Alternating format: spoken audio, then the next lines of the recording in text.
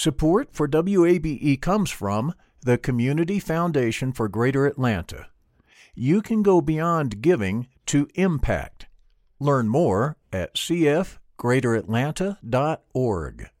I'm Earlonne Woods. I'm Nigel Poor. We're the hosts and creators of Ear Hustle from PRX's Radiotopia. Ear Hustle is a show about life inside prison, but it's not your typical prison podcast. In this next season, we've got stories about the objects people keep inside their prison cells, about residents in a women's prison who say they want to stay there, and the most beautiful prison garden. Earlonne, I will never forget it. Ear Hustle. Stories about life on the inside, told by those who live it. Find Ear Hustle wherever you get your podcasts.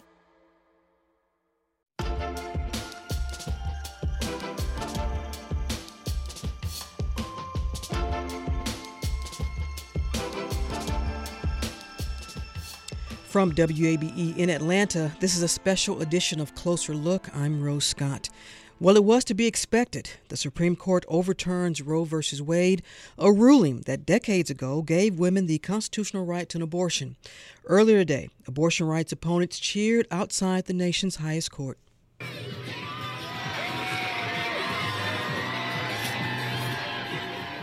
While those with opposing views were nearby, that included many members of Congress. Here's longtime Democratic Congresswoman Maxine Waters. You see this turnout here? You ain't seen nothing yet. Women are going to control their bodies no matter how they try and stop us. The hell with the Supreme Court. We will defy them. While anticipated, today's Supreme Court decision has so many other issues tied to it, so many optics, so many tentacles, as we say a lot on this program. Here's one: how this historic decision places abortion rights on the ballot come those November midterm elections. What happens next for Georgia's abortion law that's currently on hold by the 11th Circuit Court of Appeals?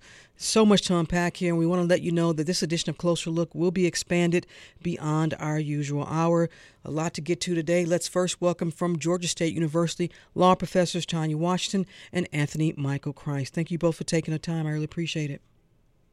Thanks for having us, Rose. Thank you, Rose. Let's begin here. You both have been on before. Professor Washington, I'll start with you. Your overall reaction. We now know, because we had that leak draft earlier in the year, but now we have the ruling. Your overall reaction? You know, even when you see or are aware that a tsunami is coming, it still feels differently when it actually reaches shore. And the consequences and implications come into sharp focus.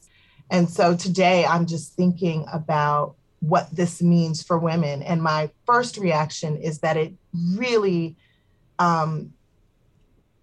takes away full citizenship from women. If your right to control your body is not considered fundamental and constitutionally protected, then what rights do women have that are fundamental? Professor Christ?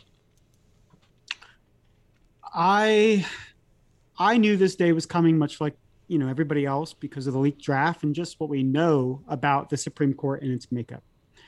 I had thought that perhaps in wake of the backlash, maybe there would be some changes to the tenor of the opinion, or at least perhaps some kind of saving grace in the sense of a pronouncement that if a woman's life was in danger, the Constitution would protect her, or certain protections must exist for victims of rape and incest, and that was not present in that decision today.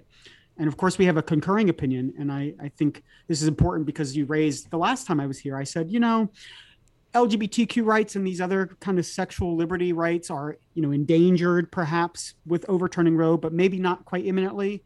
And Justice Thomas today very clearly stated that he welcomed the return of an era that would criminalize gays in this country. And I think that really sent a shockwave to me beyond the retrenchment of this basic fundamental constitutional right for women that's to me signals we are all imminently in danger. And we'll get to that in just a moment, that in the exact paragraph there that I know you're referencing. I want to also let folks know that I personally reached out to Georgia Governor Brian Kemp, invited him on the show, as well as some other state Republican lawmakers who were pushing Georgia's abortion law. We have not heard back from any of them, but I do have a statement, as Governor Kemp put out on Twitter, that says, quote, "Today's landmark ruling is a historic victory for life. I look forward to its impact on the legal proceedings surrounding Georgia's Life Act and hope our law will be fully implemented and ultimately protect countless unborn lives here in the Peach State. Working closely with the General Assembly, we have made significant strides to stand for life at all stages, from adoption and foster care reform to combating human trafficking and passing the Heartbeat Bill, and we will continue that important work in the days and months to come," close quote. That, again, is from Georgia Governor Brian Kemp. And again, I personally reached out and invited him on the program, as well as some other Republican lawmakers. We have not heard back from them. Getting back to our professors here, let's talk about this opinion now that we know it in its official capacity. Professor Christ, I'll go back to you because you mentioned what stood out to you, and it is that paragraph that Justice Thomas talks about what, through his lens, I'm going to read it here, where he talks about all of this court's substantive due process precedents, including Griswold, Lawrence, and Obergefell. And so he's referencing same-sex marriage here. I mean, you know, the right to privacy is a bundle of rights, and that includes the right to contraception access, which is Griswold. Mm-hmm. It is partially the right to marry, which is for same-sex couples, Obergefell. It's also the right to not be arrested for having sex with people of the same sex, which was a decision in 1986 called Bowers, which came out of Georgia, where the Supreme Court said you could throw people in jail for simply being gay, which came with a whole host of consequences, which meant perhaps gay folks were not qualified to be teachers or to serve in the military or to have security clearances because they were criminals by default. And that today is what Justice Thomas advocated for, and in part advocated for because one stick in the bundle of rights to privacy, this right to abortion, the right to reproductive health care, has been taken out. And so all of those other basic fundamental privacy rights, which we hold dear, which is not just for LGBTQ people, it is just the right to have your family ordered in the way that you want, the right to just be left alone sometimes. All of these are imperiled by what happened today. So yes, there may be many hundreds of thousands, in fact, millions of people, men, who don't think that they're directly impacted today by the ruling, mm-hmm. but that is just simply untrue. Professor Washington, in terms of the opinion, and it's over 200 pages, pick out those points for you. I mean, I think the majority opinion attempted to cabin the decision to say, nothing in this opinion should be understood to cast doubts on precedents that, do not concern abortion. But, that was completely contradicted by Justice Thomas's concurring opinion, which I think foreshadows where we are headed. So, you pull the constitutional thread and the whole thing, a whole panoply of rights begin to unravel. For members for people who are not part of the LGBTQ community, we need to be concerned that marriage itself, which is not articulated in the Constitution, that, was recognized in Loving versus Virginia as a constitutionally protected right, is imperiled if you choose someone of a different race. I'm thinking about rights like, education. It's not articulated in the Constitution. I know the court has said it's not a fundamental right, but this kind of jurisprudential approach mm-hmm. to politicizing whether a right is fundamental or not is problematic beyond just the rights of women that have been decimated today. I want to go back to the opinion for a moment because in considering, as the court writes, what they were examining, and this was one, the court examines whether the right to obtain an abortion is rooted in the nation's history and tradition and whether it is an essential component of, quote, ordered liberty. The court finds that the right to an abortion is not deeply rooted in the nation's history and tradition. What do you make of that, Professor Washington? I think that definition is vacuous, right? The definition of what constitutes a fundamental right. Is it so deeply a part of our history and our tradition. But the question is, whose history, which tradition, right? So I'm 50 years old, actually 51 and a half.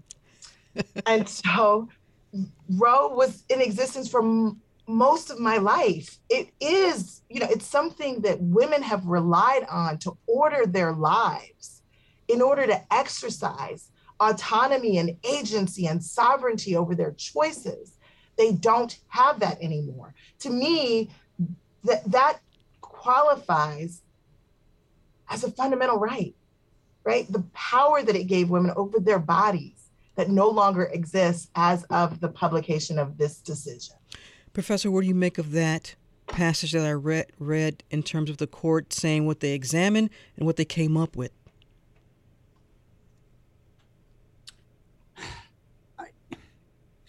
History is very difficult because, I am a political historian by training, and I recognize that history is hard to assess. There are multiple factors, and there's lots of nuance, and there's changing ideas, and there's underlying reasons for that we may not want to embrace, even if there's some other historical trend that we might want to hitch our wagon to. The Supreme Court, they are not historians, and they really showed it today, because there is, in fact, a fairly long-standing history of letting women make these choices. If you looked at newspaper ads at the turn of the century, you would see in print, in newspapers, in circulation, advertisements for abortions. Now, they don't call them abortions because the terminology has changed. But you would see that advertised in the public space. It was only once you had a moral panic, what we call the Comstock laws, where all of a sudden states wanted to suppress women from engaging in reproductive choices over their own bodies, which, by the way, came at the same time that laws were becoming introduced to restrict and regulate the ability of people to have same-sex intimacy. These have historically been quite, they've been yoked together. And so the history is bad. The histories that the Supreme Court came out with today, or actually this entire week, has been bad. And I think when we say, even if history is correct, kind of echo what my colleague just brilliantly said, even if the history is spot on, we should really loathe the idea that, a justification for a constitutional rule is we have always done it that way, because that is a very dangerous thing to say. I mean, right? Look at anti-miscegenation laws and the rules against interracial marriage. Those date back to the colonial period. If we always did it that way as the justification for something, then was Loving versus Virginia, right? What does that mean for that? I mean, I think we really need to have a very serious conversation as a society, as what we want our constitutional order to look like, and how we should put history into its, or operationalize history in that constitutional decision-making process. And I want to just pick up on a thread of something my colleague said. There are aspects of our history as a nation that we do not want to repeat. Okay, historically, people like me, for your listeners who don't know, I'm African American. We're enslaved people. I don't want that historical reality to be used to justify forcing me to labor without compensation. Historically, women were considered dependents and second-class citizens over whom their husbands could exercise dominion. Economic dominion, social dominion, political dominion. We don't want to return to that history. And so we need to be more discriminating in terms of how we view history and whether we're going to use it to justify something that makes no sense in the current reality in which we live. If you're just joining us, I'm in conversation with Georgia State University law professors Tanya Washington and Anthony Michael Christ. And of course, we're talking about that historic ruling today overturning Roe versus Wade. I want to get to something else for you all to weigh in on as it relates to the opinion. It says, finally, the court considers whether a right to obtain an abortion is part of a broader entrenched right that is supported by other precedents. The court concludes a right to obtain an abortion cannot be justified as a component of such a right attempts to justify abortion through appeals to a broader right to autonomy and to define one's, quote, concept of existence prove too much. A lot in there, and I've read it 3 or 4 times. Professor Washington, I'll go back to you. What does that mean? Or what do they think it's supposed to mean? I want to think about that for a moment and let my colleague respond first as I gather my thoughts. Anthony? Let me offer my thoughts. Again, this goes back to the idea of the bundle of rights. Mm-hmm. Abortion is not a standalone thing. Notwithstanding the frantic hand waving and all the gestures and the cold comfort that the majority has said, well, abortion is just different. All these other things are, contraception, sexual partners, family formation, right? The ability of parents to exercise control over the decisions about their children, right? In their education, in their well-being. All of these things are interconnected and interrelated. And if you look at, for example, Lawrence versus Texas, which is the case that decriminalized or said that as a constitutional right, you could not criminalize same-sex relations or marriage. These are tied into this idea, which Justice Kennedy articulated, which is what the court is speaking to, that part of liberty must mean the ability to search for yourself and find your own place in the universe. And if you cannot, as a nation, protect that basic idea of self-actualization and a journey, right, to protect your own journey in life, then what are we doing here? And the court today said, we don't care. We don't care about that at all. And if you think that these things are interrelated, you're wrong. And it's intellectually dishonest, and it's dangerous, and we are in a deeply perilous place if you believe in freedom and if you believe in liberty, because who knows what's on the chopping block next. And we'll get to that in a moment. But Professor, I want to go back then, because I think for our listeners, and I know many of them, some are saying, well, what was 1992 all about? Planned Parenthood versus Casey, where the Supreme Court, in an opinion, upheld the right to have an abortion. Obviously, that was established in Roe v. Wade. In altering now, with this decision, someone listening says, well, in the opinion, can you explain to us how the court then came up with the assertion that the 1992 decision was wrong? And this is, of course, through their writings, not just through your assessment, but based on their writings. Professor? Well, what the court said about Casey today is that Casey took an unexamined look at the right that Roe constitutionalized and just endorsed it without actually explaining that it imbued the right that Roe recognized with constitutionality without articulating why. But that was not improper.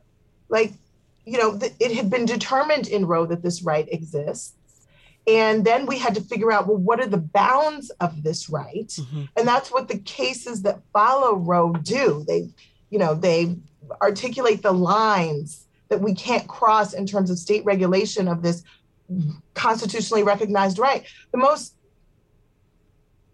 disturbing part of this decision and the reasoning of the court is that it is saying that the right that Roe recognized was never constitutionally protected, ever. That women have never had this right. Professor Christ, going back to that 1992 decision, the Casey decision here, Planned Parenthood versus Casey, your thoughts on then what the Supreme Court was saying today that was wrong about that decision decades ago? Well, the art of being a lawyer, and this is something I tell my students all the time, the art of being a lawyer is in the line drawing. And anytime you have a constitutional right, there's going to be a tug and a pull, and there will be forces that push in different directions, and the lines will have to be reconsidered and redrawn. And that's particularly true with abortion because the science has also kind of evolved and the social movement evolved. And so Casey was trying to deal with a new problem in a new moment. And that's what courts do. And in reaffirming the basic core of Roe, I think the court understood that right, most Americans believed in Roe, and most Americans believed, even if they had reservations about certain forms of abortion, that something fundamental still needed to be protected. And for some reason, the Supreme Court today says that they know better than a supermajority of Americans, and multiple Supreme Courts and years of jurisprudence. And I think that, that's a lot of hubris, but it's, like I said before, a lot of what they've talked about, I think it's just intellectually dishonest, because that is just precisely what courts do. I want to shift for a moment and then come to you all as academics, as professors who are educating future jurists. Professor Christ, then based on what you just said, you have class this fall. Obviously, I know this is going to be a part of it. What do you tell your students about the judicial process and the role of the nation's high court here? The Supreme Court has historically been a majoritarian institution. And by that, I mean, it's like a reflection of who we are as a people, the electoral decisions we make, and the institutions through which we make them. It's not a perfect mirror. And I think we've noticed that today, because for the first time in a long time, the Supreme Court does not look, think, and act like most Americans. Mm-hmm. But at the end of the day, all Supreme Court jurisprudence is a articulation of our national ideals. And perhaps today's decision does not reflect that. That's my belief. But the Supreme Court is doing today what the Supreme Court has always done. And our job as lawyers and as scholars is to understand that, and to understand that constitutional law in particular is not so much about law as we would typically think of it, but it's about the history of doctrine. And today is one of those days where the doctrinal turn in American constitutional law is pronounced and salient, and that's rare. But this is not unknown in the history of the United States Supreme Court. Professor Washington? So I will be teaching family law in the spring. And when I was last with you, Rose, I talked about my final exam assignment last semester was to invite my students to actually draft the opinion in Dobbs. We had studied all of the cases, starting with Griswold, which Professor Christ mentioned, all the way up to the Dobbs opinion. They watched or listened to the oral arguments, and I asked them to draft an opinion. I was less concerned with the conclusion that they reached than I was with the analysis that led them to that conclusion, including interpretations and applications of precedents. And so when I teach this class in the spring, what it allows me to highlight is something my colleague mentioned, which is that the Supreme Court is a majoritarian institution, and that it is not immune to politics. It not only does it examine kind of the history of doctrine, but it's also engaged in the creation of doctrine. And that creative process is informed by the perspectives and of the justices themselves. And this allows me to give my students, as does the jurisprudence leading up to Obergefell, an opportunity to watch how doctrine evolves and watch the court grapple with justifications to achieve, in some instances, political outcomes that are at odds with where the public is. Right. So we are really going to take a close look at this case and the cases that led to it, and what the court did with those cases in reaching this decision. I read a piece earlier this year that talked about, and I believe the title of the piece was something that I always say, let's be real, or let's be clear.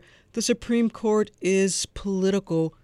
There is no way to rein in some nonpartisan expectations here on behalf of the nation's high court anymore. That was sort of the core of it. Professor Washington, is that where we are?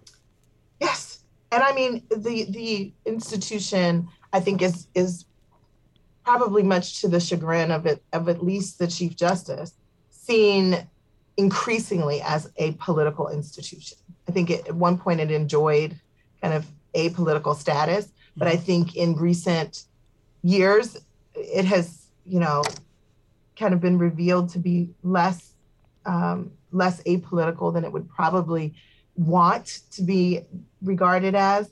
And I think we saw that even in the Justice Jackson confirmation proceeding.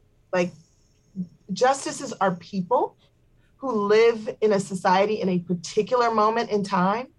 And as much as we would like to think that their decisions are purely based on precedent and legal tools for analysis and interpretation, what informs how they use those tools and to what ends they use those tools are the same things that inform the subjectivity that is part of the human experience.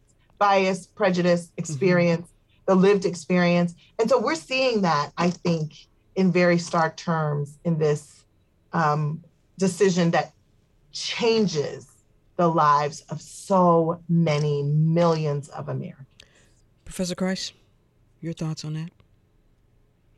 So, in 1803, we had a case called Marbury versus Madison. You're familiar, your listeners are probably familiar with it, but basically established the idea of judicial review, which is what we're talking about today, right? The idea that courts can look and assess constitutionality of laws. And there, in 1803, the Supreme Court made a decision which was just kind of atextual and a little bit weird, and it was a decision born out of a political consequence, political reasoning.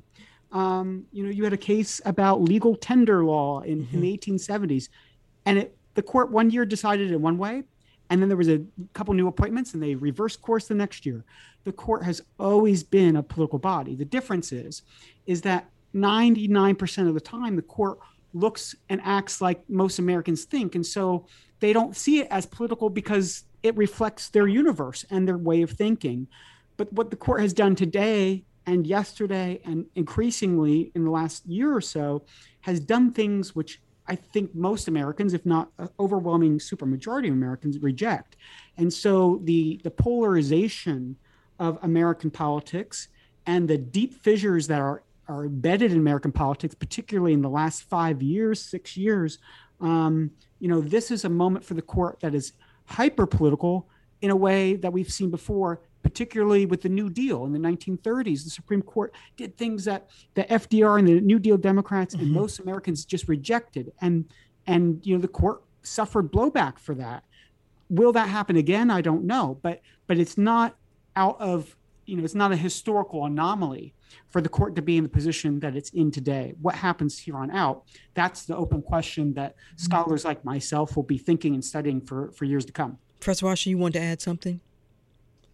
I wanted to say something about the court's approach to its stare decisis analysis, which I find explain that for our listeners. Problematic.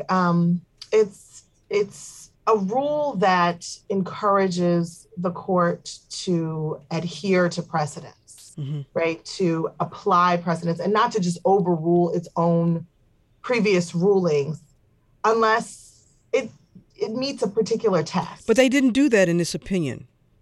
They in my opinion, they ignored it. And they compared, this is something I just find astonishing. They compared the Roe decision to Plessy versus Ferguson. So for your listeners, Plessy was a decision that codified the very racialized, fictitious doctrine of separate but equal, that if you provide equal schools or carriages on a train or parks or pools for Black people, you can separate them from white people as long as there is another, there is a Black equivalent. Now, leaving aside the fact that there were often not pools and parks and museums for Black people, that's what makes it fictitious. It was a doctrine that was deeply problematic, that persisted for many, many years, almost a century. And they compared Roe to that, as if Roe was that kind of evil. Professor One that recognized liberty interests for women was compared to something that racialized and discriminated against Black people. So, Professor Christ, for a listener who just is listening to what Professor Washington just said, in terms of what the court is supposed to rule, and if possible, always have some precedence here, which it's lost in there somewheres. I think Professor Washington put a lot better than I did. But for listeners says, well, then what is the purpose then what does it say if our nation's high court cannot have a ruling where they sort of reach and really reach for some type of previous ruling that for many people may not even know of, or are just quite frankly thinking that has nothing to do, one has nothing to do with the other. I just had to put it out there in my grandfather's terms, because that's what he would say. That has nothing to do with the other. Well, let me just add, by the way, to my colleague's astute statement, that yesterday the Supreme Court, in quasi-favorable terms, I don't want to say favorable terms, but as supplemental authority, cited the Dred Scott decision, which, for listeners who don't know, was the decision that said that Black Americans were not entitled to the citizenship of the United States. And that decision was used and contorted in a way to talk about gun rights favorably. So I don't know what we are doing here. What I do know is what kind of a step back from my personal thoughts is, the Supreme Court has issued opinions that we call anti-canon. And these are decisions that are supposed to be so bad that we should never want to revisit them again, because they did so much damage to the institution of the court, but more importantly to American society. And these decisions are the Dred Scott decision, the Plessy decision, a decision called Lochner versus New York, which was about a right to contract, which basically said you couldn't regulate business at all, and the Korematsu case, which was a decision which allowed for the internment of Japanese Americans during World War II. And what the Supreme Court is doing by invoking Plessy versus Ferguson is to say that Roe versus Wade is anti-canon. We shall not return to it ever again. We should never cite to it for any reason, and we should condemn it as a society. And that's what they're trying to do here. As we wrap up, let's take a look real quickly, and we're going to bring in Sam Greenglass in just a moment, our WAB politics reporter, which will have more in terms of what this means for Georgia's abortion law that's been held up by the 11th Circuit Court of Appeals. They were waiting on this decision. Professor Christ, I'll stick with you for a moment. What happens here, you think? Georgia law is incredibly radical. It essentially says that at 6 weeks, a fetus becomes a person by definition. There's this idea of a fetal heartbeat, which is not accurate. It is fetal heart tones. It is cellular cardiac activity. But that if you detect that, suddenly a fetus becomes a person. Now that means a lot of things. It means now suddenly miscarriages are going to be susceptible to investigation, and we might have murder charges on the horizon. And, women will not be able to get abortions before they even know they're pregnant in many instances, because 6 weeks is not much time at all. I don't know what's going to happen as a matter of federal constitutional law. I think, perhaps we'll get into this in more detail later, but there will be state constitutional challenges, because the state constitution, the Georgia Constitution, is exponentially more protective of the right to privacy as a matter of historical practice than the federal Constitution, though I am under no delusion that the Georgia courts, in particular the Georgia Supreme Court, will be favorable and welcoming to claims of abortion under the state Constitution, but those claims will be made. So while litigation is probably short-circuited in the federal courts now, and there will be claims that will be continued to be brought in the federal courts, but they will be fairly cabined and limited. I think we are about to see a wave of litigation under the Georgia state constitution claiming that women have a fundamental state constitutional right to reproductive health care. And so I think that's the next phase. So the litigation in the federal courts, again, probably going to come to an end fairly quickly, fairly soon. But what ends, one door is going to close, but I think another door is about to open. Professor Washington. And I think we need to be consistent in how we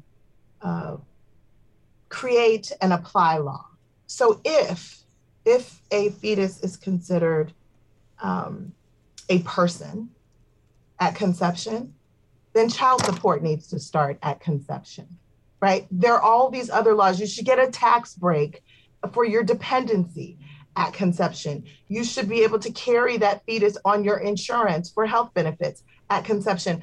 We are not going to carve out like one categorization of life that doesn't affect other areas of law. And so part of the pushback will also be to push lawmakers to be consistent in how they are defining life, not just in the context of abortion, but in the context of child support, in the context of health care, in all of these other affected areas of law. And I think people will then start to see that this is not a logical construction of law.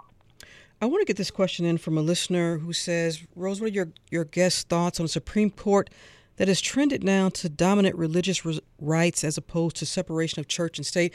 We've heard this conversation before in terms of separation of church and state. We had a ruling just this week also from the nation's high court as it related to private schools.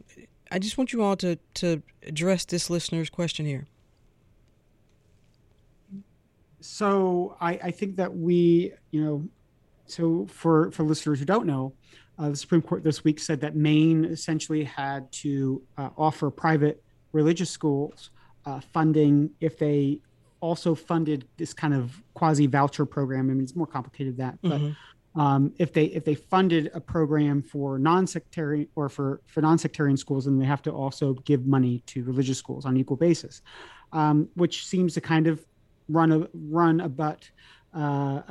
against the idea of separation of church and state. Now, there's also a case that's pending probably next week now that, whether school officials can pray and in a kind of coercive way with students. I think there is an impulse from this court that seeks to, in absolutionist ways, protect any religious claim. Now, I do want to note, though, that there is a relationship between this and abortion, because there is, for example, a claim in Florida under state law that people who are Jewish and have a belief that abortion access is a religious mandate for them to provide and help women secure abortions, that their restrictive law in Florida should yield to their religious convictions, and that they should have a religious exemption from the Florida restrictive law. I don't think that's really going to go anywhere with the courts, because I think what the courts will say is, well, the government has a compelling interest in protecting fetal life, and that outweighs whatever religious interest you have.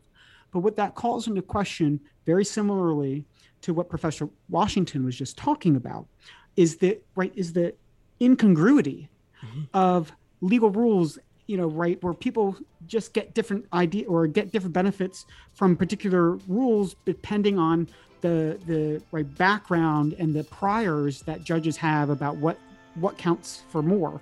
And so I think, we are just in a very deeply troubling moment in the United States, where our entire constitutional order seems to be being turned on its head. And I think that we really need to pump the brakes here as a society and ask ourselves, what do we want?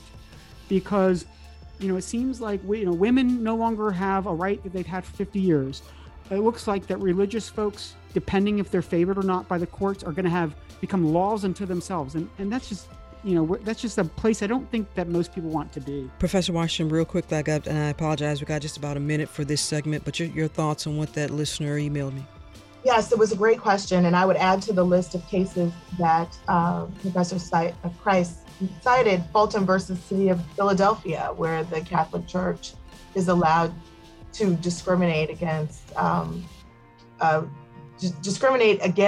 the city of Philadelphia in its attempt to allow same-sex couples to actually provide foster care services. Like, we are willing to injure citizens in order to respect religious freedom. And I think that's a dangerous choice to make.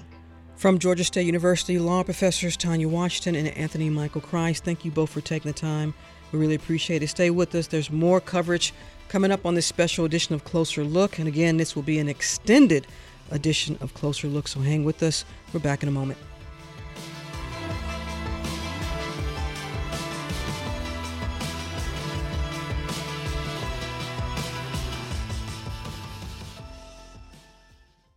Support for WABE comes from the Community Foundation for Greater Atlanta. If you love Atlanta, you can invest in the big picture.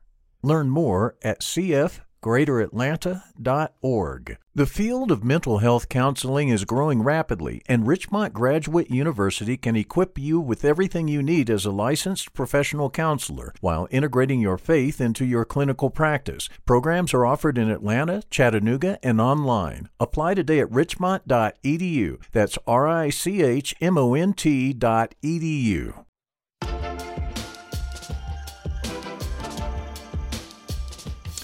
And this special edition of Closer Look continues here on 90.1 from Atlanta.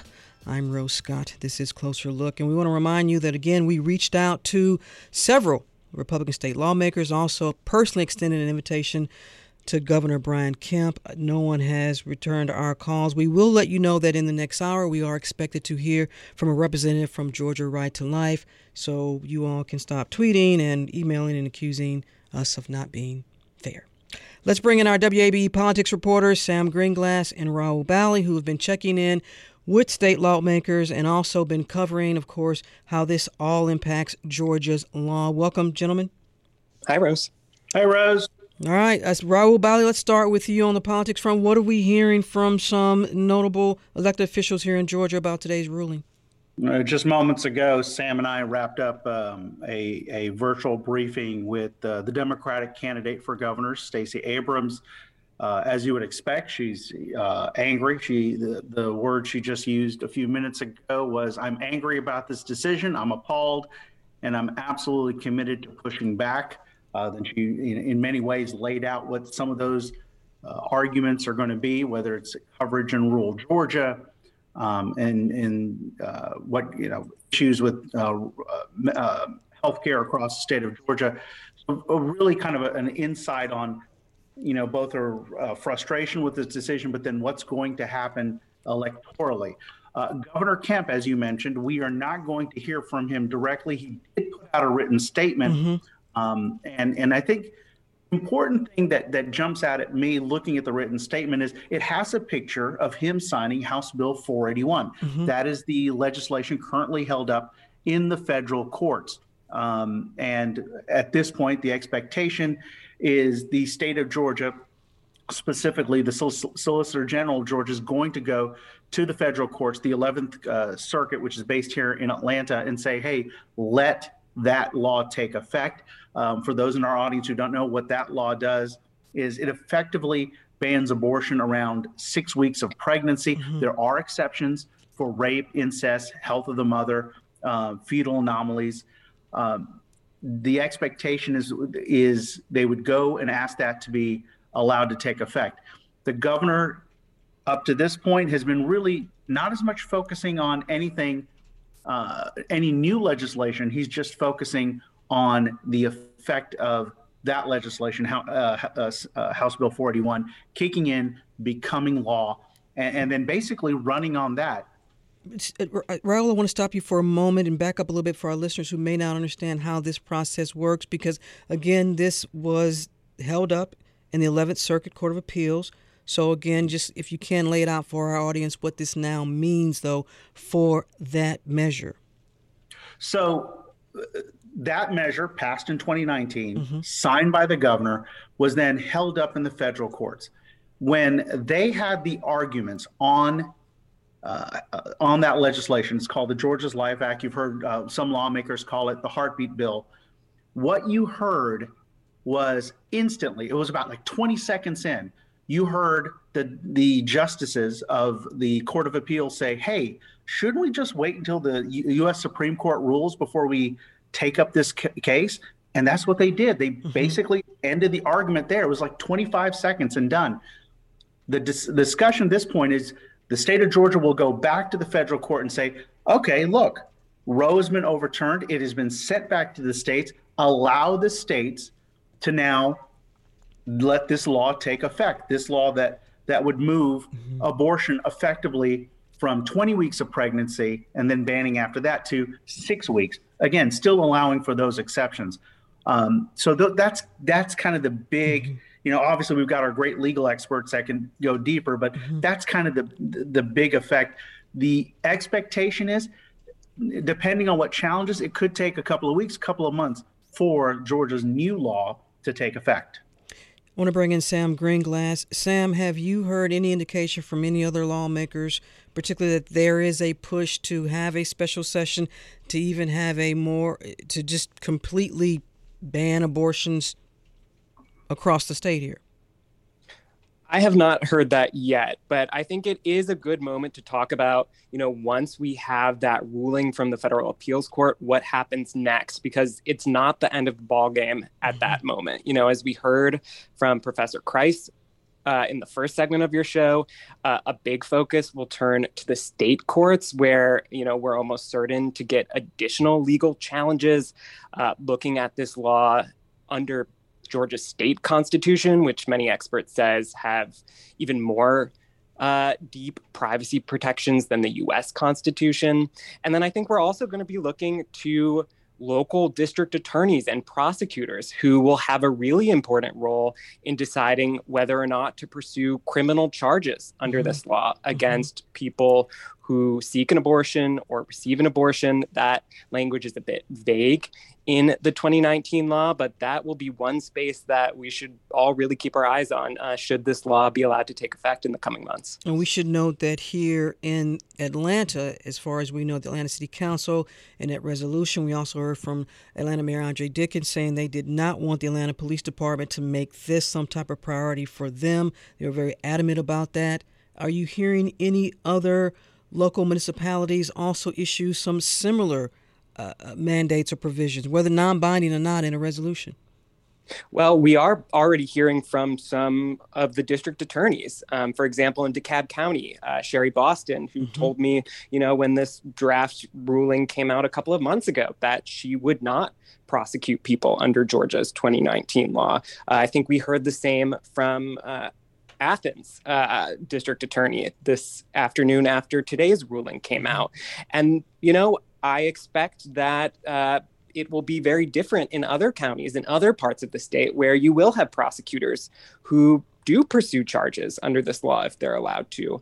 And so I think we may expect some very uneven enforcement across the state. A lot of people think that this is up to the state attorney general to decide whether or not to enforce certain provisions of this law.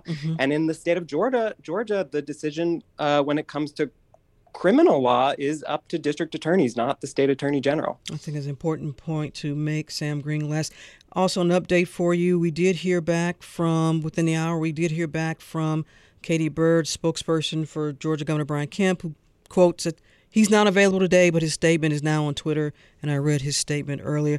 Let's talk about then how this all will play out come November. We know about nationwide. We know about what this means in terms of Congress. But Raul, now with obviously the lead Democrat in this state, Stacey Abrams, Georgia Governor Brian Kemp, people saying, tweeting all over social media, okay, abortion is now officially, unofficially on the ballot. What do you suspect we're going to hear from candidates now? I think the first thing that you're going to get from candidates and from activists on both sides is to make clear to voters that what has happened at the U.S. Supreme Court means that local elections, state legislative elections, district attorney, and then statewide races like the attorney general and the governor's race are so much more important when it comes to the issue of abortion. And most importantly, and here's something I want, if there's, there are a couple of important points I want the audience to take away from. First of all, what Sam said, how important district attorneys are going to be in this situation. 50 district attorneys across the state of Georgia, which means you'll have 50 opinions on how to enforce abortion laws in Georgia. The other important thing is, no matter who the governor is, whether it's Stacey Abrams or Brian Kemp, what is going to be important is the Georgia House of Representatives. I was talking to a lawmaker today, and the word they used was, that is going to become the choke point of legislation, because that is the body that's the closest. A reminder, that legislation, the abortion legislation that passed in 2019, passed with one vote to spare. Now, there's likely going to be less Republicans, but more conservative Republicans. How big is that margin? And can any abortion in either direction get through the Georgia House, whether it's going from 6 weeks to 0 weeks or going from 6 weeks back to 20 weeks. It's not clear what any of those legislations could get through the Georgia House. So that's going to be the point, whether it's a Governor Abrams or Governor Kemp when we come back in January. Sam Greenglass, you want to add anything to that? Yeah, I mean, I just want to use one example.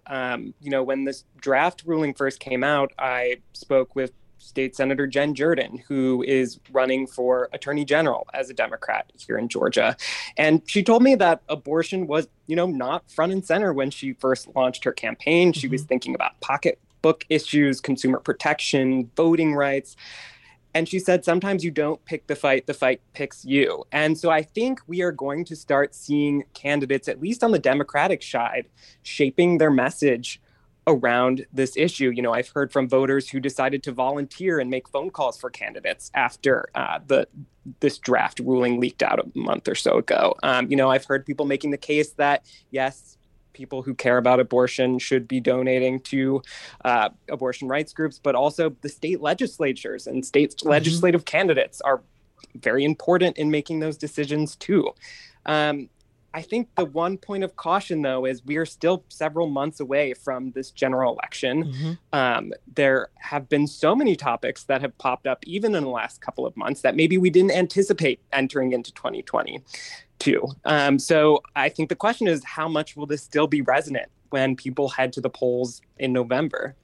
Well, and I guess one could argue that between now and November, there are going to be a lot of political flyers, campaign ads, radio, television, social media, what have you, from both sides. So y'all just get ready to be blanketed by both. And one, I just want to jump in one. There's also the idea, while Sam is right, we are far away from the election. When this law kicks in, and if it kicks in before the election, that could put it back front and center. Have we heard any statements, Raul or Sam, I'm curious, from House Speaker David Ralston?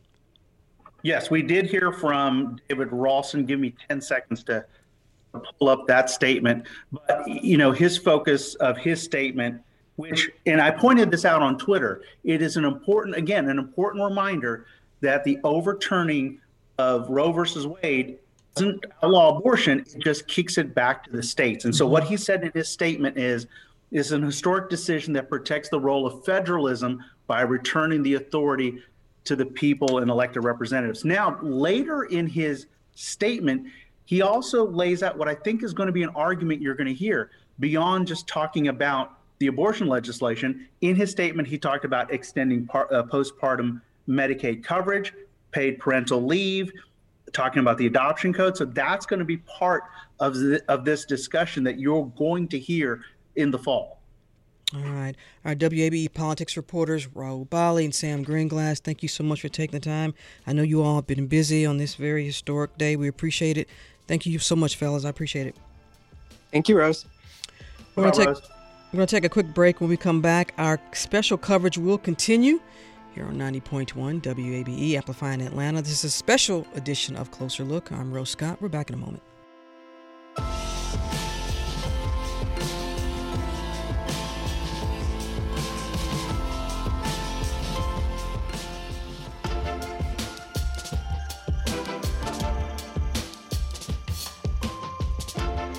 From WABE in Atlanta, this is a special edition of Closer Look. I'm Rose Scott. Of course, it was anticipated that Supreme Court of the United States overturning Roe versus Wade. As we continue with our special coverage, I want to bring in now Kwajalein Jackson, the Executive Director of the Feminist Women's Health Center here in the area. Ms. Jackson, thank you for taking the time. I really appreciate it. It's my pleasure. Thank you for the invitation. We have been hearing from both sides, some agreeing to come on the program, many are saying they're not. But for your organization right now, what are you all most focused on given today's ruling? We are committed to continuing to provide compassionate abortion care right now. The law has not officially changed in Georgia as a result of the Supreme Court opinion, though we know that there will be changes to abortion access in Georgia in the future. So we want to make sure that anyone who is seeking abortion care today, who already has an appointment or who needs one, will continue to seek out that care from providers across the state. questions here from so many people, understanding that the law has not taken effect, but for organizations like yours that do provide abortion services, if indeed Georgia's law does change and outright bans abortion, you all will not be able to provide that service in this region.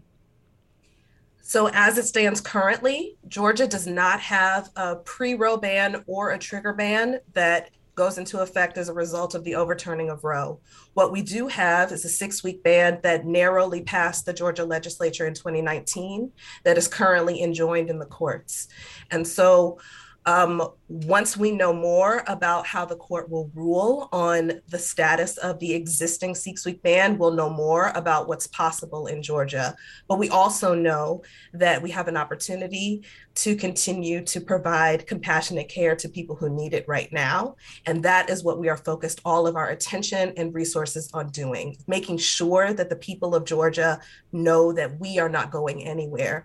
Abortion is not the only service that we provide. And so we are deepening our commitment to reproductive justice in the state of Georgia. You mentioned reproductive justice. It's an issue that I've covered, so many folks have covered. When we talk about reproductive justice through your lens, Ms. Jackson, what do you believe folks get wrong about what reproductive justice is or is not about? So I think one of the misconceptions is that reproductive justice is singularly focused on abortion. It absolutely is not.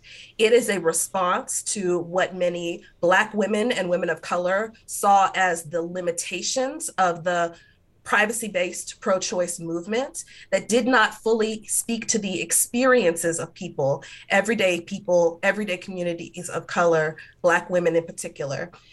We are interested in people's ability to have a child, to not have a child, and to parent with dignity and support in safe and healthy communities, and a full, unfettered right to bodily autonomy. Those are the things that we are focused on. So we are just as committed to making sure that people have safe, healthy pregnancies and all the resources they need to support the families that they already have and deeply desire, as we are to making sure that people who do not intend to continue a pregnancy can do so safely. Organizations, not only just here in Georgia like yours, but organizations throughout the nation, you all are reportedly mobilizing and strategizing. Any insight what that looks like moving forward as it relates to November? We are, of course, a 501c3 nonpartisan organization. And so what we have been doing in Georgia is encouraging people to register to vote, making sure that they understand the decisions that are made at the state and local level that affect their everyday lives, so that they can distinguish between what is the responsibility of Congress and the presidential administration and what might be decided at their city council, county commission, or state legislature, and making sure that people research and understand the people who are on the ballot so that they can vote their values. What the Supreme Court opinion has said is that this goes back to the states, and that is all the more reason that people need to be deeply invested and well educated on what's happening right where they live. Kwajalein Jackson is the Executive Director of the Feminist Women's Health Center here in our region. Ms. Jackson, thank you for taking the time. I really appreciate it. My pleasure, as always, Rose. I want to now welcome into the conversation from Georgia Right to Life, Ricardo Davis, who is the Executive Director. Mr. Davis, thanks for taking the time. I appreciate it. Rose, thank you for having me today. It's good to see you again. Let's begin here. Samir, let's begin here with just your overall reaction to today's ruling. Well, at Georgia Right to Life, hundreds of thousands of supporters have been of one mind in playing for over the last 5 decades in hope that the Supreme Court would one day strike down the evil ruling that has allowed the killing of over 63 million innocent American children. And today we rejoice that our prayers have been answered. Well, Mr. Davis, I realize you are not an academic or a constitutional law professor, but I'm curious, did you read the opinion and what did you make of the justice's reasoning in that opinion? Well, I must admit, I got a chance to download that opinion approximately 90 minutes ago. So it's a lot. I have not been able to. Yeah. No, it's a lot. It's over 200 pages. However, let's talk next week, and I'll be glad to give you my opinion. Okay. Let me ask you this, because there has been, and depending on which state you are in, and there are at least 26 states that we know of that have these so-called trigger laws just waiting in the balance. Georgia does not have one. But in terms of abortion access and anything tied to it, specific provisions as it relates to the health and welfare of the mother, the overall health welfare of the unborn child here, and also in terms of incest and rape, are there any exceptions that your organization believes should be included when we talk about access to abortions? Well, I don't say that, a 2-year-old ought to be abandoned, ought to be starved, ought to be left to die, and therefore it doesn't matter whether that 2-year-old is black, white, disabled, or otherwise.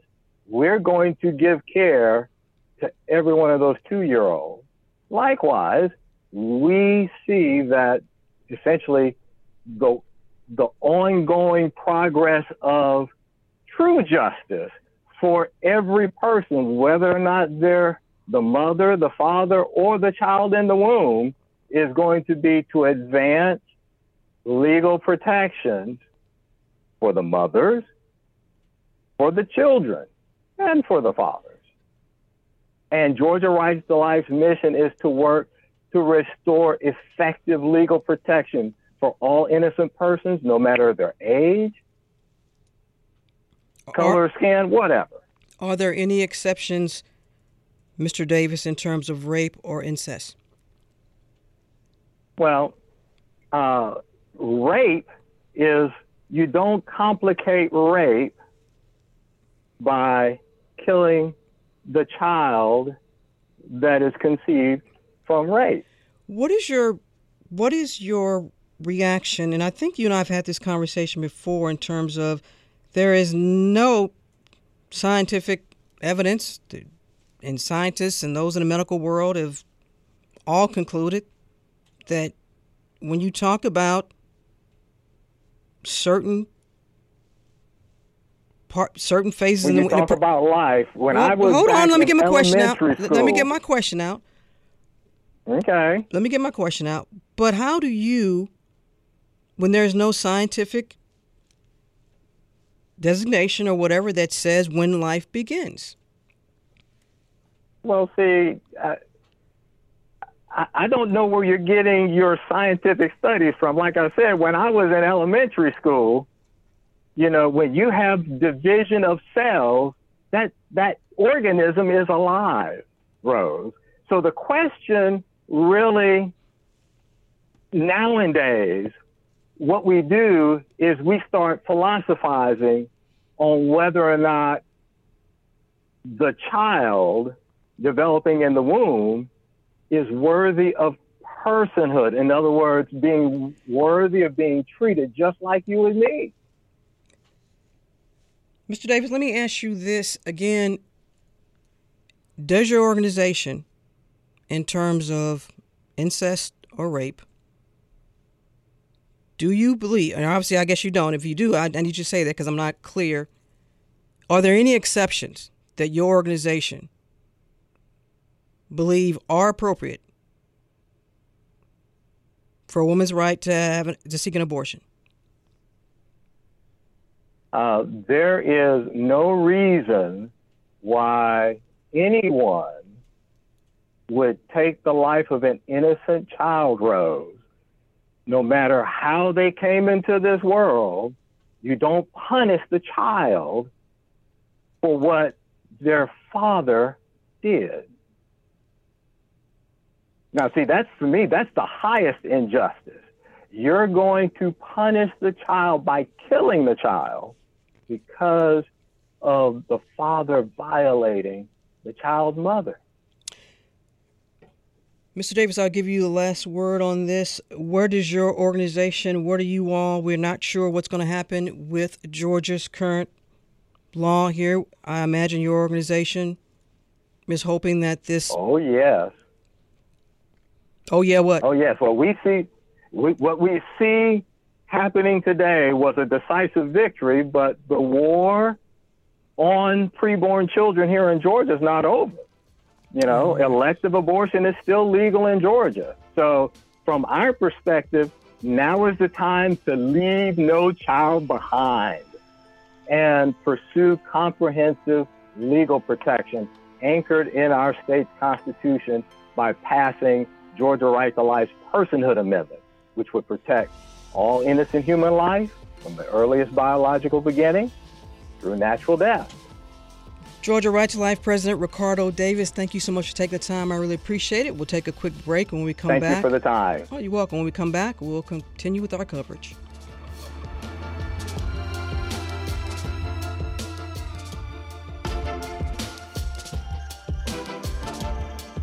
And Closer Look continues now on this special edition of our program regarding Supreme Court of the United States and overturning Roe versus Wade. I want to go ahead and bring in Andrea Young, Executive Director of the ACLU of Georgia, because there are some questions about now what happens with Georgia's law, which of course is sort of upheld by the 11th Circuit Court of Appeals. Executive Director Young, thanks for taking the time. I really appreciate it. Thank you very much, Rose. I've been listening, and this is a very informative show, and I really appreciate your taking the serious approach to this case. So what happens next? As I think we've heard over and over, and your listeners need to know, abortion is safe and legal in the state of Georgia.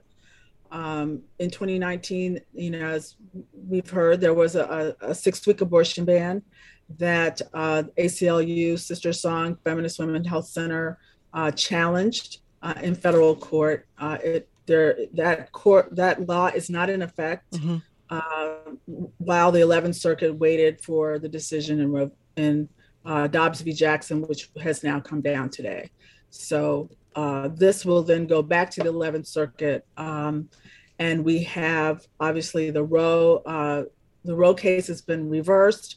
But we also made a challenge on the personhood. So that is also up for argument.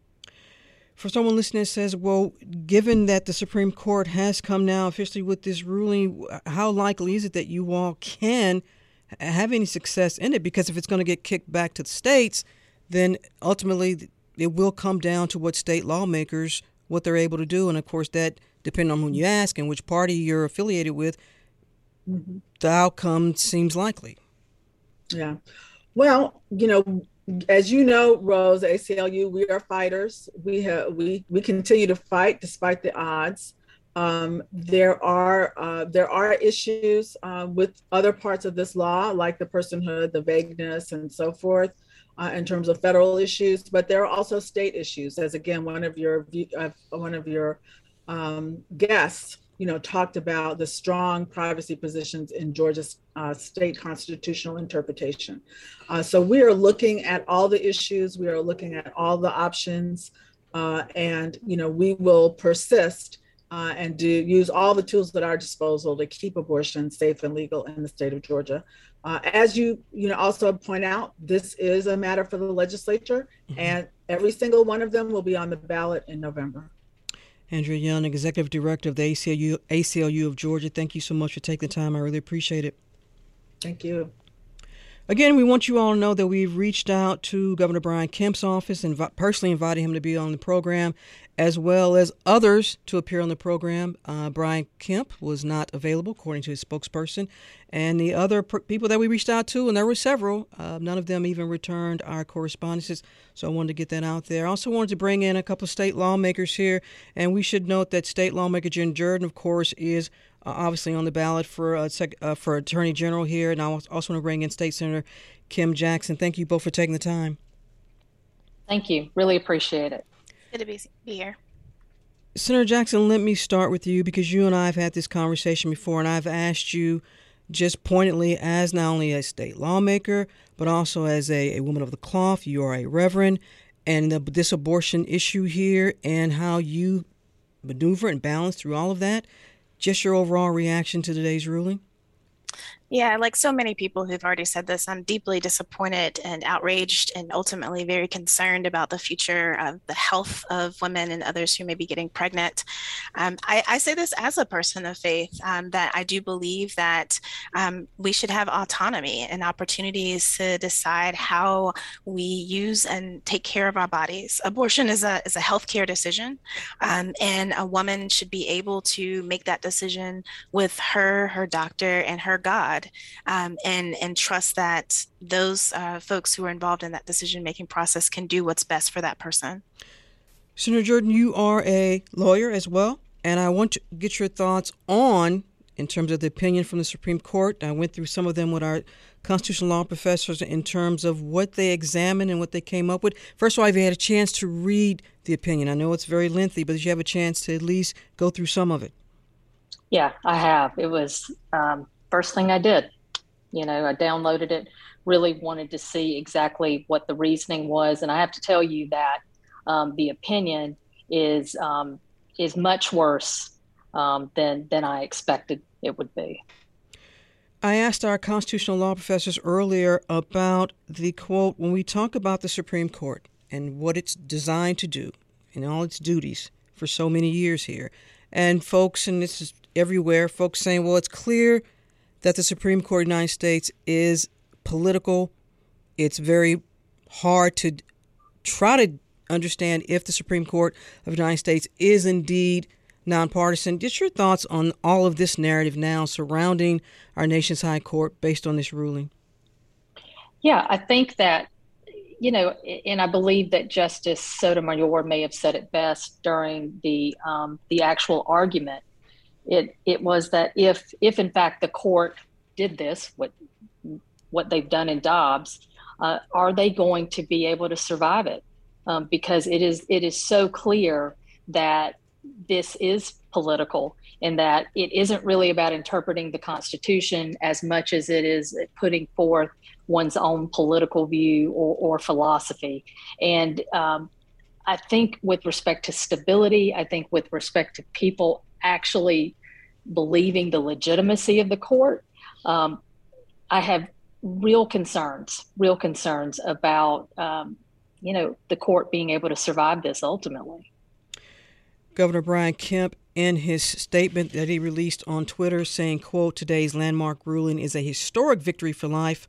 I look forward to its impact on the legal proceedings surrounding Georgia's Life Act and hope our law will be fully implemented and ultimately protect countless unborn lives here in the Peach State. Working closely with the General Assembly, we've made significant strides to stand for life at all stages. That is part of Governor Brian Kemp's statement. Senator Jackson, you're part of the General Assembly, obviously. This could come down to you all again.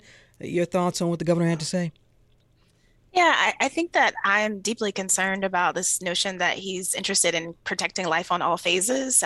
We are living in the state with the highest rate of maternal mortality anywhere else in the nation. Black women in particular are especially at risk of dying in childbirth. And we've done very little, actually, to address that issue. When I think about kind of making sure that life is taken care of at all stages, we are still in a state that refuses to expand Medicaid. We know that healthcare is what saves lives, and we won't expand Medicaid. And so I just question the authenticity of the governor's statement when he says that he's interested in protecting all lives. And I'm deeply concerned about what will happen if Georgia's what we've colloquially called the heartbeat bill, if it goes into effect. I'm deeply worried about the health and well-being of those persons who will not have access to the healthcare that they need when it comes to this reproductive issue. As someone mentioned earlier on this program, that this eventually will be left up to district attorneys in a sense. Let's say if not only just Georgia's law, but when all this is said and done, that this is left up to district attorneys here. Senator Jordan, I want to get your thoughts on this. As someone in the legal field, district attorneys, through your lens, do they want to deal with this and be charged with trying to perhaps charge people with murder or charge people with other criminal acts as it relates to whatever is going to come out of this? Right, imprisoning healthcare providers for providing necessary care to their patients. I mean, the Dobbs decision, the decision that came down today is so broad that really it allows states to adopt laws that have no exceptions, including an exception for the health or the life of the mother. And so it really is one of these things where you are putting these district attorneys in a really terrible position. Because if you think about it, this is unprecedented. I mean, we had a constitutional right that was recognized for over 50 years, half a century, right? And one that they fought to protect all this time. And then all of a sudden, in the blink of an eye, in one day, yesterday, my daughter and I had rights, and now today we don't, right? And so now they're going to be charged with prosecuting, acts or for access to care that they themselves believe is still fundamentally a constitutional right. It's going to be a really, really difficult time. Senator Jordan, I want to get your thoughts on this too, because if, for example, and everyone knows you are running for Attorney General here, you win. Brian Kemp is reelected. How do you reconcile in dealing with issues like this? I'm just curious.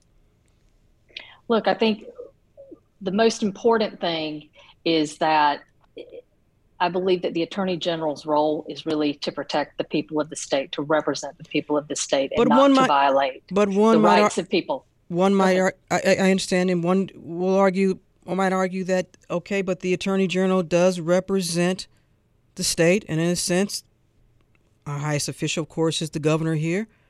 Your response to that?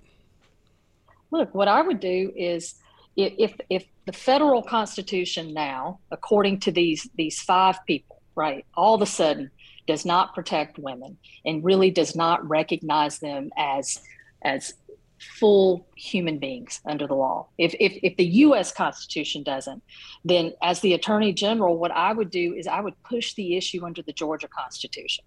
And as some of your constitutional professors have talked about, look, the right of privacy under Georgia's Constitution is incredibly strong and has been around a long time.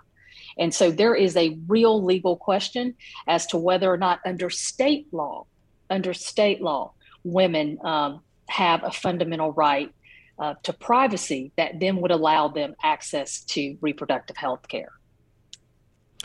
As we begin to wrap up, and Senator Jordan, I'll stay with you. You have been very vocal in telling your own personal experiences here. This historic day, what will it say, you think, in the future, and for future jurists, folks like you who go to law school and who have some, and again, this is the words from our constitutional law professors, that their students, what this says to their students, today's ruling. Your thoughts on that? Look, I think the hardest thing about today has really been about being a mother to a daughter. I as a almost 50-year-old woman, in terms of access to abortion, that is not something that I have to worry about, right? But what I do have to worry about is the fact that my daughter now is going to have less rights than I have had my entire adult life.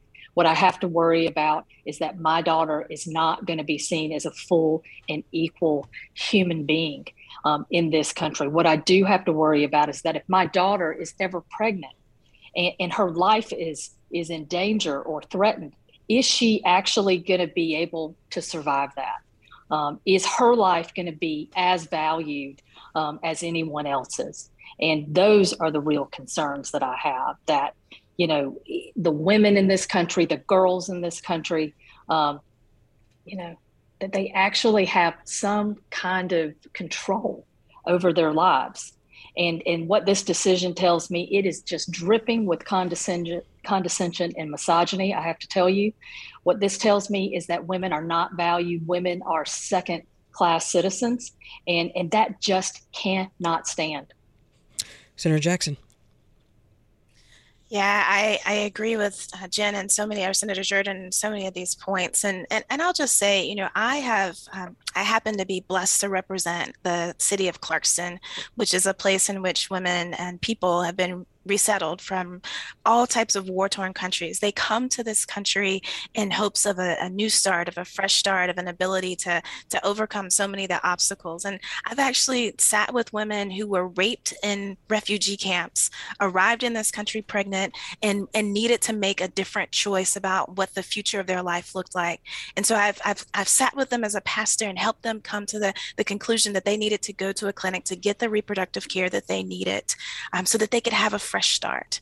And so to think that a woman or a person could come to this country and just want to have an opportunity to be able to move forward from the trauma of war and rape, and that we would not allow that, I think is deeply troubling. And it's not the kind of country that my grandparents dreamed for me. And it's certainly not the kind of country that I dream for our children as we continue on. Georgia Democratic Senator, State Senator Kim Jackson, also heard from State Senator Jen Jordan. Thank you both for taking the time. I really appreciate it.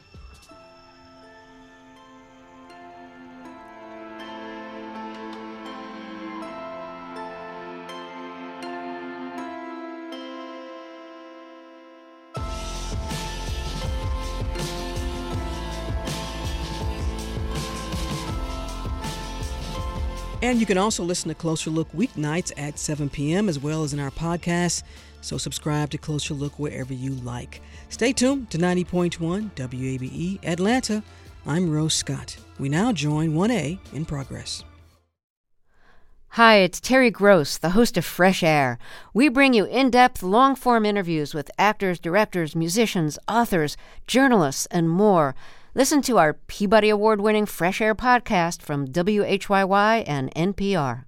The Gold Dome Scramble podcast is now plugged in, a WABE Politics podcast. New name, same on-the-ground reporting from us, WABE Politics reporters Sam Gringlass and Raul Bally. We'll cover local, state, and national politics as we talk to politicians and voters to break down each week's biggest headlines.